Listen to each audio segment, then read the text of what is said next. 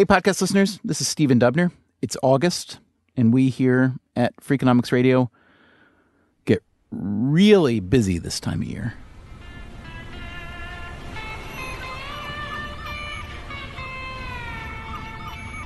And so we are bringing you an episode from our archives. It's called, Is It Okay for Restaurants to Racially Profile Their Employees? Hope you enjoy it. We will be back next week with a brand new episode of Freakonomics Radio.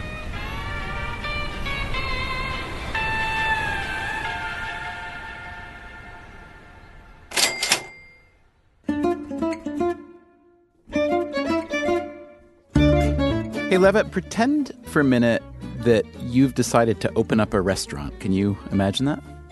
Sure. Easy to imagine something like that. Mm-hmm. Would you enjoy it? No, I would hate it more than anything. Oh, but you can imagine. You can at least imagine. I can imagine, yeah. What kind of food would you serve? Probably fast food, because it's my favorite kind of food. Uh-huh. I think that's what I would probably open. Could you imagine opening, like, something with an Asian cuisine? Yeah, there's a really great Asian restaurant in the basement of LaGuardia Airport. I could open one of those. Do you know what I'm talking about? You've eaten there with me. I've made you eat there. Oh, yeah. That's kind of fast food. Yeah, sure. Yeah, exactly. Fast food Asian. The sweet and sour chicken. Yeah. Right. Bourbon chicken. Bourbon chicken. That's what it is. The bourbon chicken. Okay, so you would open an airport fast food Chinese restaurant would be your heart's desire. And let me ask you this. How do you think you would approach hiring the wait staff of this Chinese fast food airport restaurant? Do you want them to match the food in some way?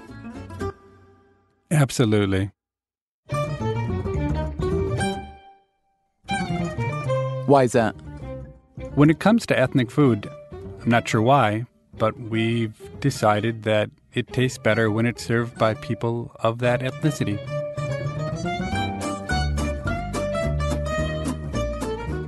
I'm guessing you may have noticed this too. We certainly have in my family. My son Solomon noticed it a few years ago when he was like 10. I have some friends, New Yorkers, who lived in Japan for several years, learned the language, and then moved back to New York. And for one of their first meals back, they went to an authentic Japanese restaurant, and they started talking to the waiter in Japanese. But he did not know a word of Japanese because he was Korean. The other waiters there were Vietnamese, Filipino, Chinese. What is going on here? That was a question put to us by one of our listeners.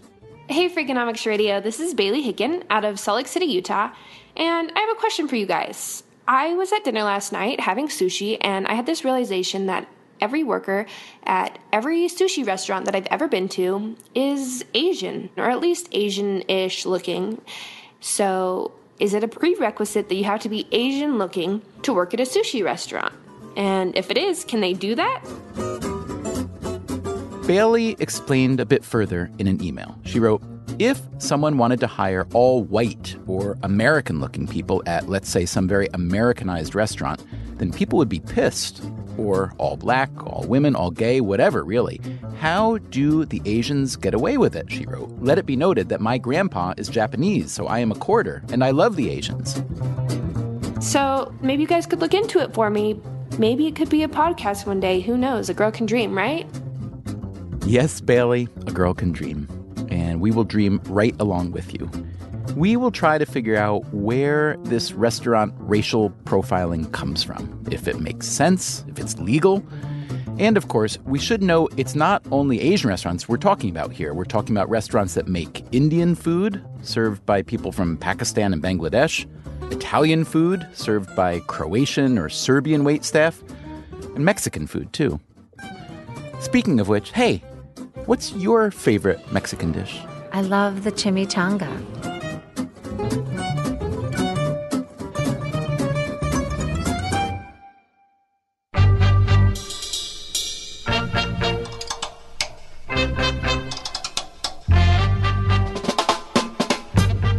From WNYC Studios, this is Freakonomics Radio, the podcast that explores the hidden side of everything. Here's your host, Stephen Dubner.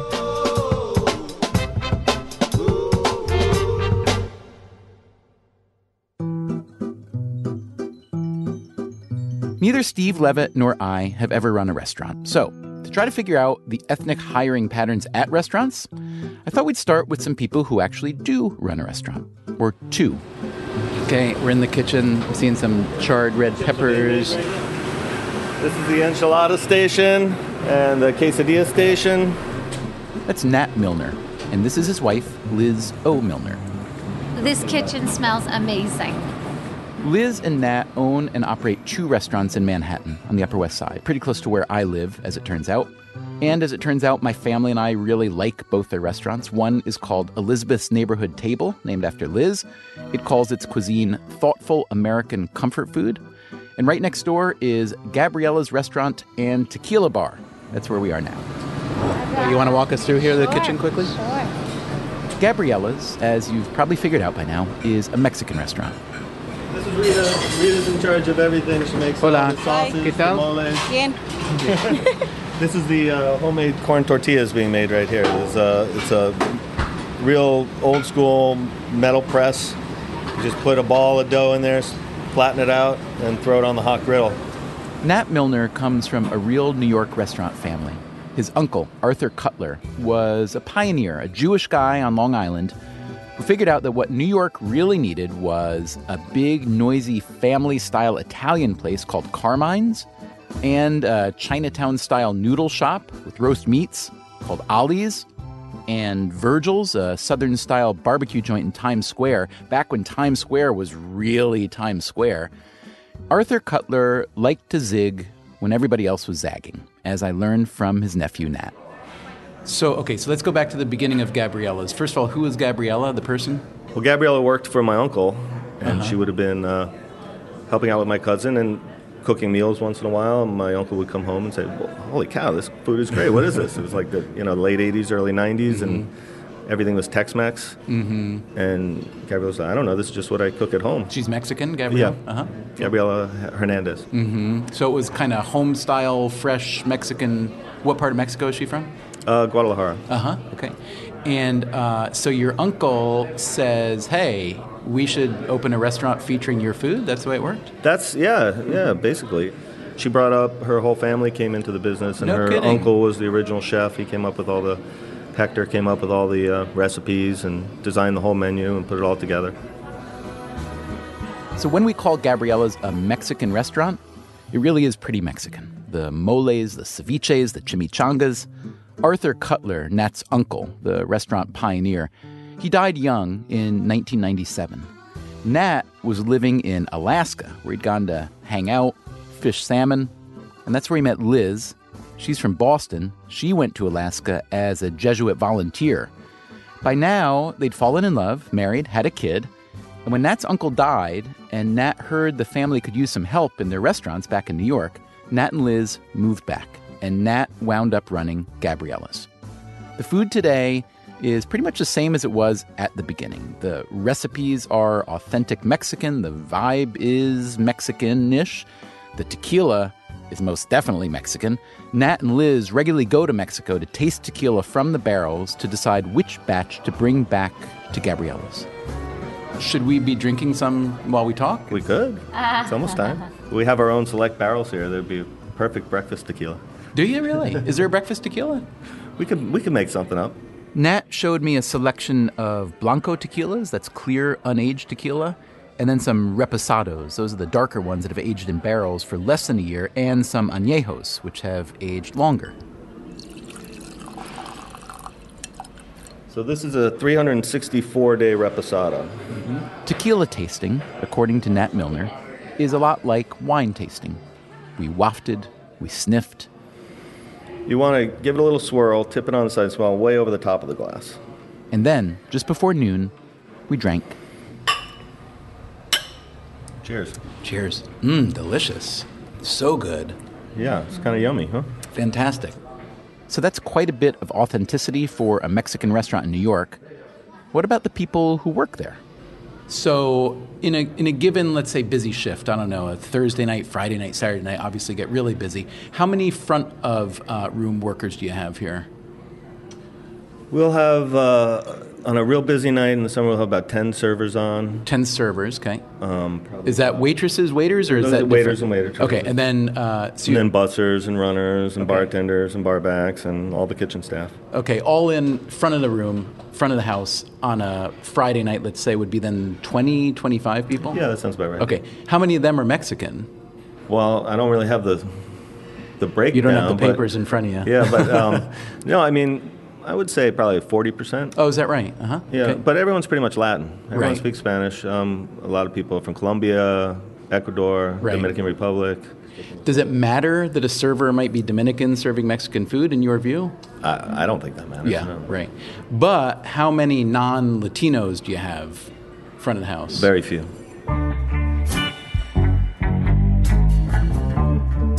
Why so few non-Latinos in a Mexican restaurant? Does this come from the supply side, the restaurant, or the demand side, the customers? As Nat talked me through it, he pointed out that he doesn't actually do the hiring, the general manager does, and he is from Mexico. You have a corporate culture, right? And you have a group of people and you're trying to grow a team. And, you put out ads. A lot of ads go in Spanish newspapers, or especially for the back of the house. The front of the house, we tend to always have a good selection of people who want to work, and we don't really advertise. They kind of jobs. come They to you just through kinda other come to people us who through are other working people, here. and Gotcha. we Right. have sisters and brothers and cousins and Right. extended families working throughout the. I assume they're mostly then speaking Spanish to each other on the job? Mostly, yeah. Gotcha. Especially in the back. Especially in the back, right. So the back is all Latino as well? Mm-hmm. Gotcha.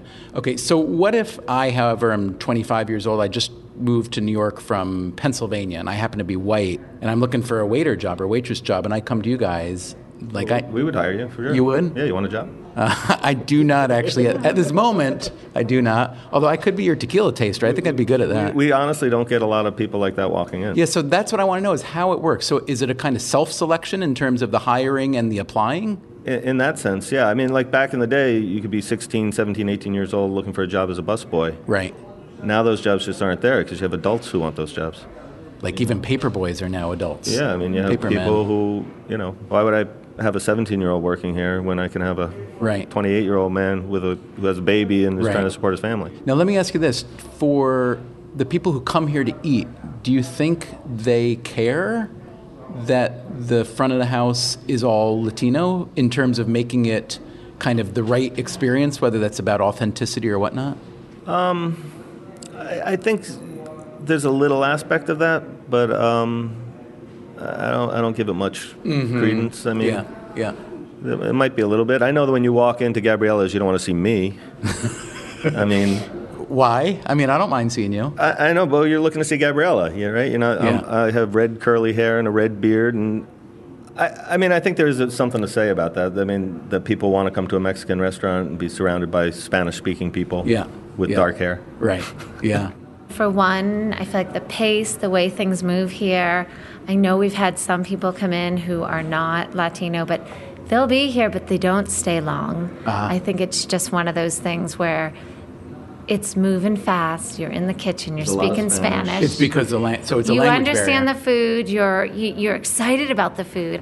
If you come to work here and you don't speak Spanish and you don't fit in with the culture of the family meal and eating with people and laughing with people, you kind of feel like you're a little bit outside of it. I even feel that when I'm walking around, but I just muscle through.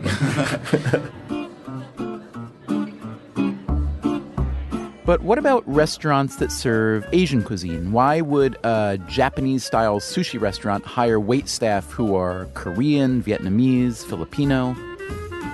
Well, I think it goes back to the same thing about who walks in the door looking for these jobs. You know, if I'm Asian, I'm not going to go to a Mexican restaurant and say, can I get a job here? I mean, you might, and we hire all kinds of people, but you might rather go to an Asian restaurant and feel a little more. Yeah. I don't have a good answer for that. But I think a lot of the people who are coming here are the first generation. They're just here. They're trying to work their butts off. They're trying to make something, and there's some truth to that. So that's interesting. So the work ethic of the immigrant, or maybe the first generation American, coincides well with the needs of a restaurant that happens to be an ethnic restaurant, right? I mean, it's so that might be one reason why the hiring kind of self-selects itself like that. Yeah, I would think it's got something to do with it. I will also say, like, you're talking about the 25-year-old kid who's coming to New York City and he's trying to make something and he's trying to get a job. He's not coming to New York to be a waiter. He can do that in Omaha, right? Right. So he's coming here to do something else, whatever that might be. It's like that TV show Taxi, right? No, none of them were really taxi drivers except for Alex, right? Everyone was an actor, one was a boxer, Right. one was a Right. comedian, whatever. Right. It's the same kind of thing. So if he's sitting here and I have someone who's more of a, sees the restaurant industry as a career, Right. I would certainly think of them over someone who's, maybe going to be here 3 months and then get a show on Broadway and disappear or whatever. Right. Yeah. And that is a problem that Nat and Liz have had at their other restaurant, Elizabeth's Neighborhood Table. From the street, the two restaurants are just next door, but from the back, through the kitchen at Gabriella's, you see they're actually attached. And we have a secret back door over here. And just like that, you go from a kitchen producing guacamole and ceviche to a kitchen with pancakes and eggs on the griddle. Elizabeth's does a big brunch business with the classics. They have a great corned beef, by the way. Lunch and dinner bring creative salads and comfort foods like turkey meatloaf and grass-fed burgers. We have wonderful soups. I'm not even sure what soups we have today. Oh, that's my corned beef. Now, I'm excited to see a can of Pam in your kitchen because I need Pam once in a while. Do you use it regularly? I do. I mean, on our... The waffle iron. On the waffle iron, yeah. Mm-hmm. Okay. And the kitchen I don't know here... if I'm excited that you saw our pan. Well, I know. The kitchen staff at Elizabeth's, like at Gabriella's, is all Latino. Orders are called out in Spanish. Mauro, dame unos pancakes con blueberries, por favor. But step through the kitchen door into the dining room, and you get a very different vibe. Gabriella's has Day of the Dead figurines and Mexican decor with empty tequila barrels out front. Elizabeth's looks like a New England beach house. Wainscoting, Martha Stewart-y color palette, brass wall sconces. The waitstaff is much more of a mix than Gabriella's. Most definitely not all Latino. So I have to say, this transports me to a place. I don't mean to sound racist because it's against me, but this transports me to a place where there's a lot of white people. And look, some of my best friends are white people. So did you feel at some point any kind of, not pressure, but desire to make the waitstaff look more like East Hampton-y or Connecticut-y? Or We really want to reflect the neighborhood here. Yeah. That's really what we wanted to do. I mean, there's plenty of white people in the neighborhood. I live in the neighborhood. Yeah. You live in the neighborhood. Yeah, we have plenty of white servers, too. Yeah. The chef at Elizabeth's Neighborhood Table is Tomas Arenas. He's from Mexico. Over the past decade plus, he's worked at a lot of restaurants in New York, and he says he's noticed a big shift in the demographics. Everywhere you go now, it's you gotta find Mexicans, all Latinos. It's not like before. I remember before years, like if you go like Italian cuisine, you find all Italian people. Now it's not. But there's usually a split, he says, between the kitchen and the front of the house. If you see a lot of different restaurants, if you see in front of the house, it's like more like, white people in the front. Some Latinos, but not a lot. I think in the back of the house is like most of the times Latinos. If you look at restaurant and food industry jobs in the U.S. by ethnicity, as compiled by the Bureau of Labor Statistics, you'll see that 25% of those jobs are held by Latinos, while Latinos make up only 17% of the U.S. population. So, for whatever reason or set of reasons, restaurant work has become a Latino stronghold, especially in the kitchen. But here's my question. Is the practice of hiring Latino servers at a Mexican restaurant, or white servers at an American-style restaurant, or for that matter, Asian servers at a Japanese or Thai restaurant, is this discrimination? I personally wouldn't call that discrimination, or at least not the kind of discrimination to get upset about. That, again, is Steve Levitt, my Freakonomics friend and co-author, who could see himself opening a Chinese fast food restaurant at an airport. The kind of discrimination we usually worry about is discrimination where employers make choices about who to hire based on criteria that are unrelated to performance on the job. So, for instance, if it's answering a phone and it's men versus women, when there's no evidence that men are better at answering phones than women. So I would say in a Chinese restaurant, looking Asian is an important part of fulfilling the task. Those people don't cost any more to hire than the Mexican staff at a Mexican restaurant or the Indian staff at an Indian restaurant. but they enhance the experience of the people who are dining there.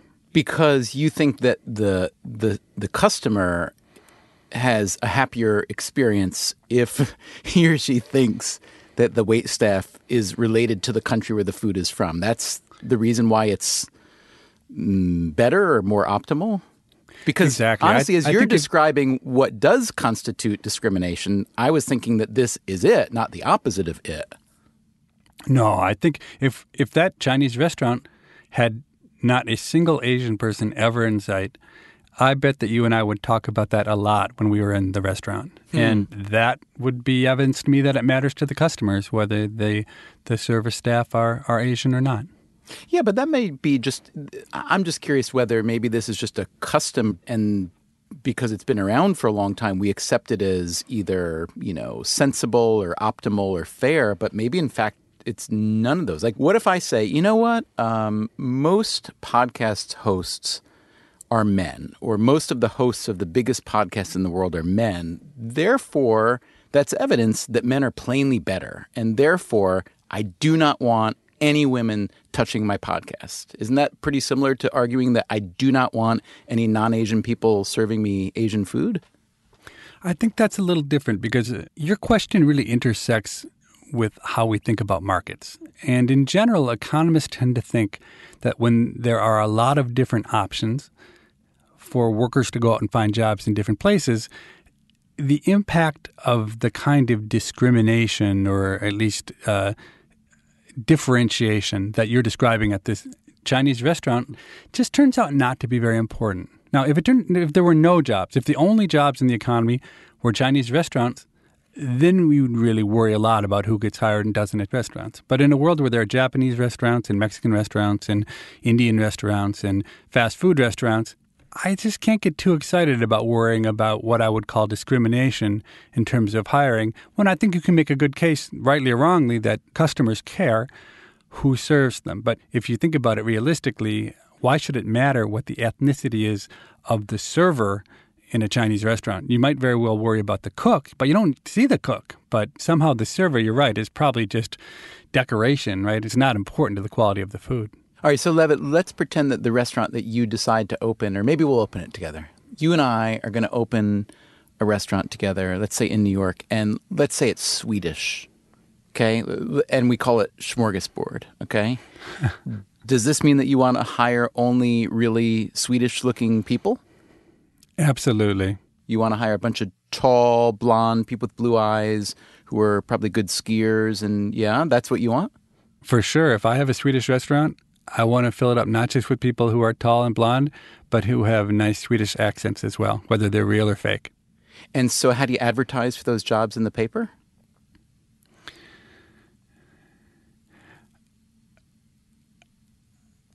That was the longest pause I've ever heard out of Steve Levitt. I've heard some long pauses out of Steve Levitt. Well, one thing I might do is advertise in Stockholm to really find some people who will come from Sweden and work at your restaurant. But I think I would start by saying the name of the restaurant and that we serve Swedish cuisine. Maybe I would advertise in Swedish if I really thought that I wanted to be super serious about that. Maybe I just advertise at modeling agencies, which will have lots of tall, blonde-haired, blue-eyed women. All right, but let's be honest. It's trickier to advertise. I'm not going to say whites only or blondes only for a Swedish restaurant. Whereas if I open an Indian restaurant, I know that my customers in New York, the vast majority of them may not know or care the difference between an Indian waiter, a Pakistani waiter, a Bangladeshi waiter, etc., right? So I can lump them together comfortably. I can't lump together like blonde whites, though, comfortably, can I? And if not, is that fair? I think you can lump them. Can you tell the difference between a Swede and a German and a Finn? I can't. At first blush, I'd say absolutely not, right? But when I say lump together, I mean put out my net to attract them. Yeah, so that is a different question. I wonder what would happen if you put a want ad in the paper that said, looking for Swedish-looking people to serve in my restaurant. I'm guessing you're sued within 24 hours. That's what I'm guessing. But if you're on Broadway, aren't you allowed to do that? On Broadway, they could say, we need a character who has these characteristics. And they would say that's because it's important to how, the play it can't be done. A verisimilitude, right. So, like, if I decide to open, let's say, a restaurant featuring, Jewish deli food, right? And I want to hire only Jewish waitstaff, I can do that, okay? According to your lights? Yeah. I mean, not only, of course, what we're saying isn't that you have to hire only Jews to work in your deli. They just have to be people who look like they're Jews, who can pass for Jews. Now, you might actually have a harder time there because what you risk if you have a deli and people want to start speaking Hebrew or Yiddish, then you really want, people who are Jewish there. And the same, what if people come into our smorgasbord restaurant and they start speaking Swedish to our poor German waitresses who don't know anything about Swedish? We could be in trouble. And that's the sense in which I think it really is defensible to want to hire people who fit the part. Mm-hmm.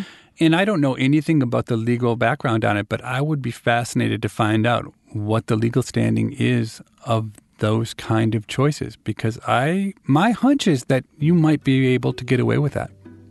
Are you going to have some experts on? You should have a legal expert on, for sure. Okay, Levitt. After the break, we will have a legal expert on to talk about ethnic-based restaurant hiring. The statute is pretty clear, and if you're taking ethnicity into account, you are technically subject to an employment discrimination lawsuit.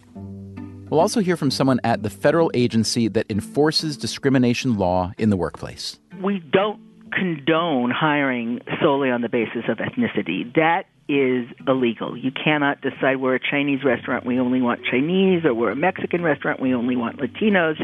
And because the world is interesting, we'll also talk to a white Irish-American comedian who got a job as a greeter at a Chinese restaurant in China and did not like how he was greeted. Hey, listen, buddy, if I was in New York and I walked into a restaurant and the welcomer was like, oh, you're very welcome. And I went, oh, you're very welcome. Oh, welcome to our restaurant. You want a fine wine? Well, I'd be arrested.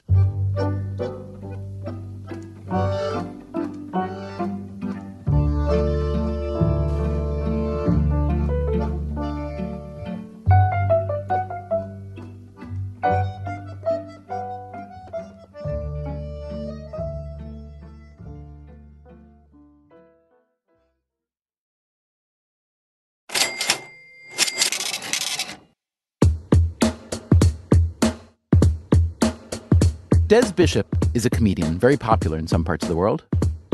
So would you please welcome Mr. Des Bishop. America!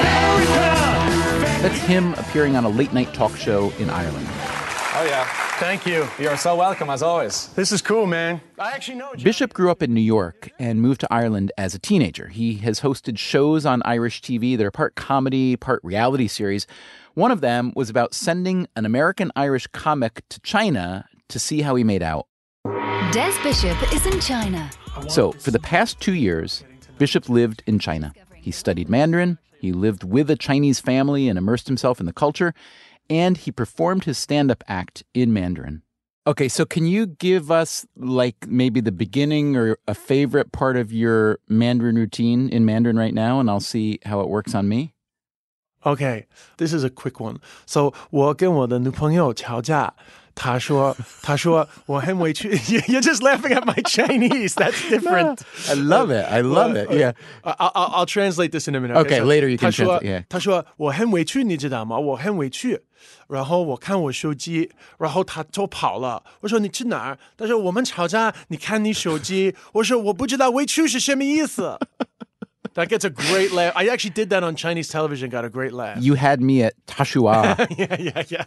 Okay, so tell me what you actually said. So basically, that's a joke about an argument I had with my girlfriend. It's kind of the whole routine. It comes from a routine about dating a Chinese girl. Okay. And so basically, we were having a massive argument. There's not one bit of this that's made up. It's 100% true. I have to say, when I hear you talk in Mandarin, not understanding literally a single syllable, I am inclined to laugh just because you sound like a comic. Do you know what I mean? Like you're like the melodic, the melody of it and the intensity of it and the way you pace things. So to me, your Mandarin sounds awesome. I have no idea. Is it pretty good or not really? Well, to my American and Irish friends, it's absolutely amazing. But for Chinese people, to be honest, for Chinese people, they find it amazing that I can get laughs with my very average, if not poor, Mandarin. But I get away with it with, I guess, maybe the bit of New York confidence or something. So my Chinese is not bad. For the amount of time I've been studying, it's pretty good. But it's by no means eloquently fluent. As part of the TV show that Des Bishop was making in China for Irish TV, he took a job as a greeter in a Chinese restaurant. Not a host, just a greeter. A host actually sits people. I literally just had to greet people. That's all you did? Why would they hire someone to do that? Especially, that's a job. That's like a real job in China. A yin bin yuan is literally a welcomer. That's their job. Okay. So you would literally say hello to people as they came in and say goodbye when they left and thank you? Yeah, and you have to say it very loudly and kind of, it's a Chinese thing. When you're in China, you know, it's like you walk in and they're like, Huan Yin Guan Ling, really loudly. And that, I guess, people feel it gives them face or whatever. The job was in Hugang, a city of about 1 million people, relatively small as Chinese cities go. Bishop lived with the other employees in staff housing. The restaurant fed him and paid him about $300 a month. And just tell me a little bit, just because I have no idea, I'm curious to know, is going out to eat in a restaurant like this, in a city like this, is it kind of a special deal, or is it more like a once-a-week thing that families will do? Is it more for celebration? Is it more, adults or families or even teenagers? Just tell me a little bit about that. Mostly adults and families. I mean, the speciality of this restaurant is it's all rooms. There's no actual... There was no actual like canteen part. It was all like private rooms. But eating out has become affordable in China. I mean, food prices are low, and the economy is booming, and people can go out to eat. So it was largely always busy, and it's just a middle level, just busy restaurant with people just going out and having a nice time. What's the name of the restaurant? I actually can't even remember that's what's so embarrassing. To be honest, my Chinese was so bad at the time, I don't even think I ever really registered the name of the restaurant. You never learned the name. But I just knew how to get there. I knew how to point in the taxi.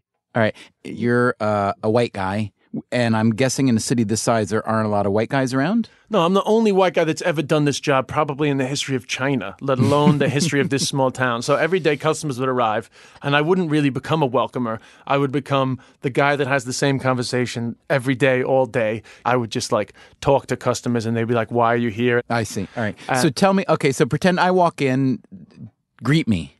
Huan Yin Guan Ling. And then I would say... You might say, 我姓Li, like my name is Li. And then I might just look at the book and say, Fa La Li. All the rooms were named after expensive cars. So I would say,你们在Fa La Li, which is Ferrari. And so then I would, but to be honest, that so rarely happened because my Chinese was bad. So he would say, 我姓Li. And it's easy for me to say it now. I can even see the character, but back then I couldn't. Gotcha. So really, I would say Huan Yin Guan Ling. Sometimes I would get confident. I would say 哪个房间先生, like what room, sir? And they wouldn't even acknowledge me. They would just turn to a Chinese person, assuming that there is no way in the world I could have got them to the right room. And that, Des Bishop says, was the common response from restaurant customers in Hugang, China, seeing this American-Irish host in their Chinese restaurant. This is the number one sound I would hear every day. Eh? It's just like that. What? Literally, because that's a sound Chinese people make. Eh? And then so 50% of the time they would talk to me, 50% they would just ignore me. Chinese people, it's funny because we're very politically correct here nowadays and we're kind of obsessed with it. And people here often think that the main issue that you would encounter is like how to work around the sensitivities of race in China. But there are no sensitivities around race. They're all Chinese, right? A few weeks into his greeter job, Bishop was starting to feel pretty comfortable. And then one night, he says, these 3 drunk guys came into the restaurant. Now, this town is in Dongbei. It's in the northeast of China, which has a reputation for the people being a bit rough around the edges, a bit gregarious, right? So these 3 guys come in smoking with their man bags. They all have man bags. And I did my best. Huan Yin Guan Ling. And then one of them really loudly in front of all the staff, like in front of all the girls, because, by the way, it's also a girl's job that I'm doing. I'm like the only guy that's ever done it. That's why I'm so high-pitched when I say Huan Yin Guan Ling, because I learned it off of these women that were surrounding me. And so I said Huan Yin Guan Ling, and then one of them really loudly, like in front of everybody, goes, 欢迎光临, and does like an impersonation of my bad Chinese, with like a really sort of like, like a voice of making fun of me. And I remember thinking like, you cannot 欢迎光临 me. This is not acceptable. I'm the only white guy in this town. That is definitely racist. Now, I know that people say there's no such thing as reverse racism, but I definitely felt for the first time in my life just like more of an other than I'd ever felt before. Did it bother you, or did you? Well, of course, did you it just say bothered that's me the way? because it bothered me because I thought, hey, listen, buddy, if I was in New York and I walked into a restaurant and the welcomer was like, oh, you're very welcome, and I went, oh, you're very welcome. Oh, welcome to our Western one. You want a fine wise? Well, I'd be arrested. But it was immediate. Sometimes you just have a moment of immediacy when it comes to material. I immediately said, thank you, a-hole, because that is definitely a routine. I cannot wait to tell that story in comedy clubs in the West because I just knew that it was like absolutely true, but an absolutely winning moment.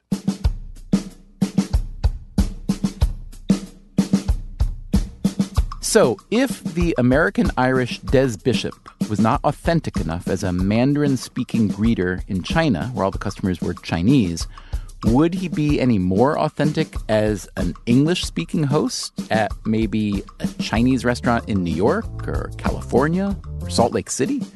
Or, to ask the question we really want to answer, is the practice of hiring restaurant workers who match the cuisine fair? Yeah, there are a couple of different ways to answer that question. That's the legal expert we promised you. John Donahue teaches at Stanford Law School. He's an economist as well as a lawyer, and he's an expert on employment discrimination. One is if fairness is defined by the employment discrimination laws, it probably isn't fair or legal to do this. And there are some caveats there, but as a general matter, hiring decisions are not supposed to be made on the basis of ethnicity with some caveats. Donahue says this goes back to a certain piece of landmark American legislation.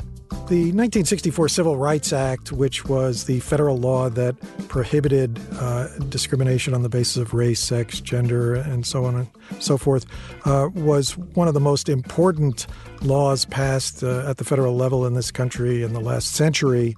Title VII of that law protects against employment discrimination. But one caveat, Donahue tells us, is firm size. At the federal level, only firms with 15 or more employees are subject to this law, although in some states the number is less. Another potential caveat, Donahue says, is the job itself. There could be a situation where the discrimination is permitted if it's a bona fide occupational characteristic. Say that phrase again. A bona fide occupational qualification. A bona fide BFOQ. Okay. That is a narrowly tailored term of art. And the idea behind the BFOQ defense is that you needed to hire in this otherwise discriminatory way because it's sort of an essential trait of the job. Ah, I see. That would explain Hooters, I guess, yes? That's why neither you nor I could get a job at Hooters. Exactly. So Hooters wins out on that rationale. But the BFOQ defense is a tricky one. Hooters might argue that its customers don't want to see me or John Donahue in those bright orange short shorts and white tank tops. But how do they know? Maybe I could broaden their clientele and maximize their profits. Consider another industry that used to argue that being a certain kind of female was an essential part of the job. It goes back to the early days of the 1964 Civil Rights Law's application, where, for example, a number of the airlines initially tried to defend their practice of hiring attractive young women to be stewardesses on these airlines. And the reason they did that at the time in the 60s, it was largely a male business clientele that they were trying to appeal to, and they thought that they would find the fact of being served by a young and often required to be unmarried woman would be appealing to the customers. This began to change in the late 1960s with a lawsuit filed by the Equal Employment Opportunity Commission, or EEOC. That's the agency that enforces Title VII, and a man named Celio Diaz Jr. He wanted to be a flight attendant, and he sued Pan American Airlines for discrimination. And they defended, they said, look, we're not doing anything discriminatory. We're just satisfying our customers' demands. And they brought in surveys that showed overwhelmingly their customers did want to be served by young, unmarried, and presumably attractive women. But the courts ruled that part of what the employment discrimination laws try to do is overcome discriminatory preferences and perhaps change those discriminatory preferences by opening up the job to everyone in a non-discriminatory fashion. But I wonder, look, we just lived through a period where unemployment could be really crushing for a lot of people. And there were a lot of people who were willing to take a lot of jobs that they might not have been willing to take 5 years earlier, 10 years earlier in a different economy. And I could imagine that there would be some people out there based on nothing more than what their face looks like that said, I would have loved to have a job waiting tables in a sushi restaurant or in a Mexican restaurant or in an Italian restaurant. But because I don't look Asian and I don't look Latino and I don't look Italian, then those were off limits to me. So could you imagine a time in the perhaps not too distant future where this kind of hiring practice is looked at as unacceptable and perhaps even illegal? It certainly could happen. And the statute is pretty clear. And if you're taking ethnicity into account without some of these other possible defenses being present, you are technically subject to an employment discrimination lawsuit. I was wondering if we might care more if these were better paying jobs, right? I mean, if we were talking about software engineering or lawyering, for instance, where the stakes are financially higher, do you think we might have a different outlook on this kind of what seems to be just a, kind of casual, go along, get along, racial profiling hiring practice in restaurants? Yeah, absolutely. The EEOC would care more, but even more to the point, Title VII gives a private right of action to anyone who's excluded, and they're able to bring lawsuits and win attorney's fees. So it's very easy to get a lawyer to take a case where there's going to be a lot of money at stake. But, interestingly, we haven't seen much in the way of litigation in these small ethnic cuisine scenarios. Now, part of that could be, as we talked about, the number of employees. You can also imagine in a slightly different twist from the way we've been describing it, that, let's say a Japanese restaurant owner hires relatives. Then you could say, well, we're not discriminating on the basis of ethnicity. We're discriminating on the basis of, familial relationship, and that might be a way around. But that doesn't get to the core question that we've been discussing, where you're not just hiring within your ethnicity, but in a sense doing a little bit of a bait and switch by hiring other ethnicities.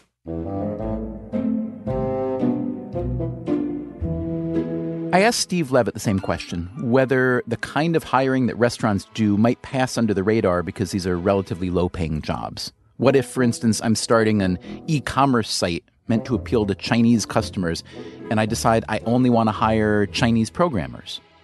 It's a tough question because I believe a lot in the power of firm culture and in the view that intangible things can dramatically affect productivity at companies. But you got to be super careful when you go down that path that the end result isn't to support some sort of massive subtext of discrimination, saying, well, we can't hire black people at this company because black people don't have the right culture for our company. I mean, that's the trade-off. But on the other hand, when I hire people, say, at The Greatest Good, I don't care at all about their gender or their ethnicity, but I care a whole lot about whether they're fun to be around and they smile a lot and they work hard. And I don't believe any of those characteristics are correlated with either gender or ethnicity. But on the other hand, I don't know, if you start out by hiring a bunch of, rich white people, maybe you end up wanting to hire a bunch more rich white people, and that can be a problem. It's tricky, really hard issues. Really, the issue of discrimination is one of the trickiest ones when it comes to the courts and when it comes to markets and thinking about it, because how even the right definition of what it means to be discriminatory is subtle, and it depends on the context. How about the context of a retail clothing store? Maybe you caught this story recently about a discrimination case the EEOC won. Bit of breaking news now from the U.S. Supreme Court. Earlier today, they ruled in favor of a Muslim woman who filed a lawsuit after she was denied a job at an Abercrombie & Fitch clothing store because she wore a headscarf for religious reasons. 8-1 vote this was. That lawsuit that just came down started when a 17-year-old teenager walked into one of our offices or called one of our offices, and we took her case all the way through the lower court, the appeals court, and then to the Supreme Court. That is Justine Lisser. She's a lawyer who works as a spokesperson for the EEOC, and she says the agency has brought several suits against restaurants that hire along ethnic lines, as we've been talking about today. We sued a Houston restaurant, which was supposed to be an upscale Mexican restaurant, that fired already hired servers, one of whom was African American, one of whom was Vietnamese, because they, quote, didn't speak Spanish. But it had an extremely diverse group of patrons. It certainly didn't have only a Spanish-speaking group of patrons. And the reason of not speaking Spanish was, we were alleging, was a pretext to make sure that all of their servers were Hispanic, again, to sort of fit in with the theme. And this is not legal. I mean, for any restaurant or any employer to put in a requirement, like a language requirement, it has to be, and this is the legal phrase of art, job-related and consistent with business necessity. And in most instances, it is not job-related and consistent with business necessity.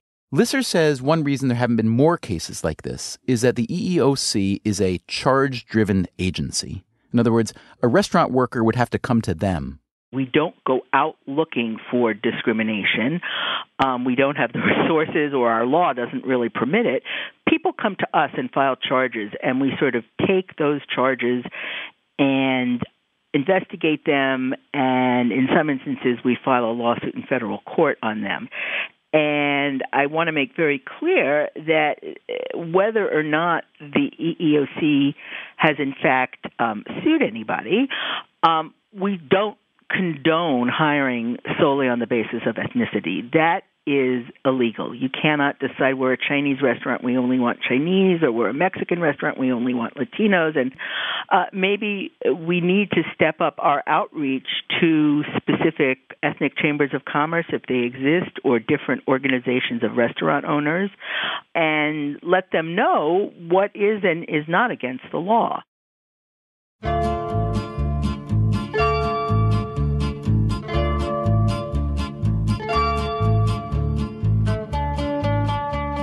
Well, Bailey Hicken in Salt Lake City, Utah, thanks for the question about restaurant hiring. As you can see, there are a lot of answers, most of them not fully satisfactory.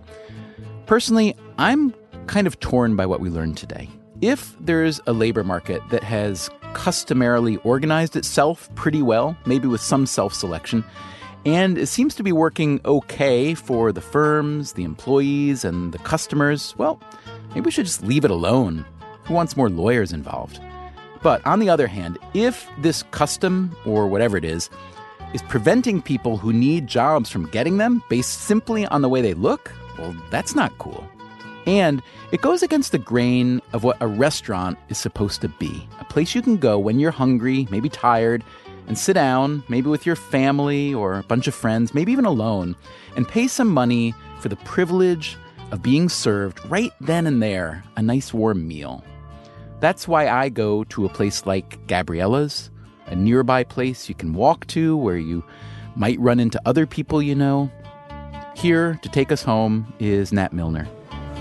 We want to be the place where the neighborhood comes to celebrate. You know, we're not trying to be the greatest restaurant in New York City. You only go to that restaurant on your birthday or anniversary. We want to be your favorite restaurant. We want to be the place you come home, take off your tie, kick off your high heels, come down, grab a margarita and some guacamole and relax. Whether you're celebrating Surviving Monday or some milestone event, we want to be the place that the neighborhood comes to hang out. We have these little rooms here that you can just grab. I don't know about your apartment, but we can't entertain in ours. It's full of kids and stuff. So whenever we get together with people, just like anyone else in the neighborhood, we grab a little room, have guests over, and have some fun. Celebrate. Cheers to honesty. To honesty.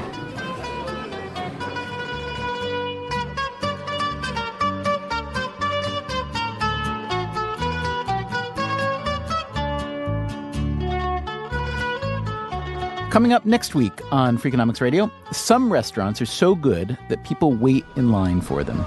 Okay. I'm getting out of it. It's hot. Right. I could keel over right now. How long ago did you get here? About, say, 3 days ago. 40 minutes. You've been here for 45 minutes already? You're still waiting for your pizza? What is a line, anyway, from an economic perspective? We use queues as a way to deal with short-term fluctuations in demand. Okay, fluctuate this. Standing in line stinks. So, what's to be done about it? There are a lot of good ideas that people hate when you tell them about it. You'll hate this idea, all right. That's next time on Freakonomics Radio.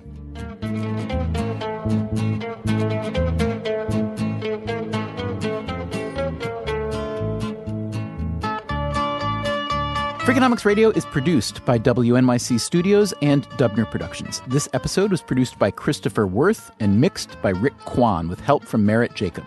Our staff also includes Irva Gunja, Jay Cowett, Greg Rosalski, Caitlin Pierce, Allison Hockenberry, Emma Morgenstern, and Jolenta Greenberg. Harry Huggins is our intern.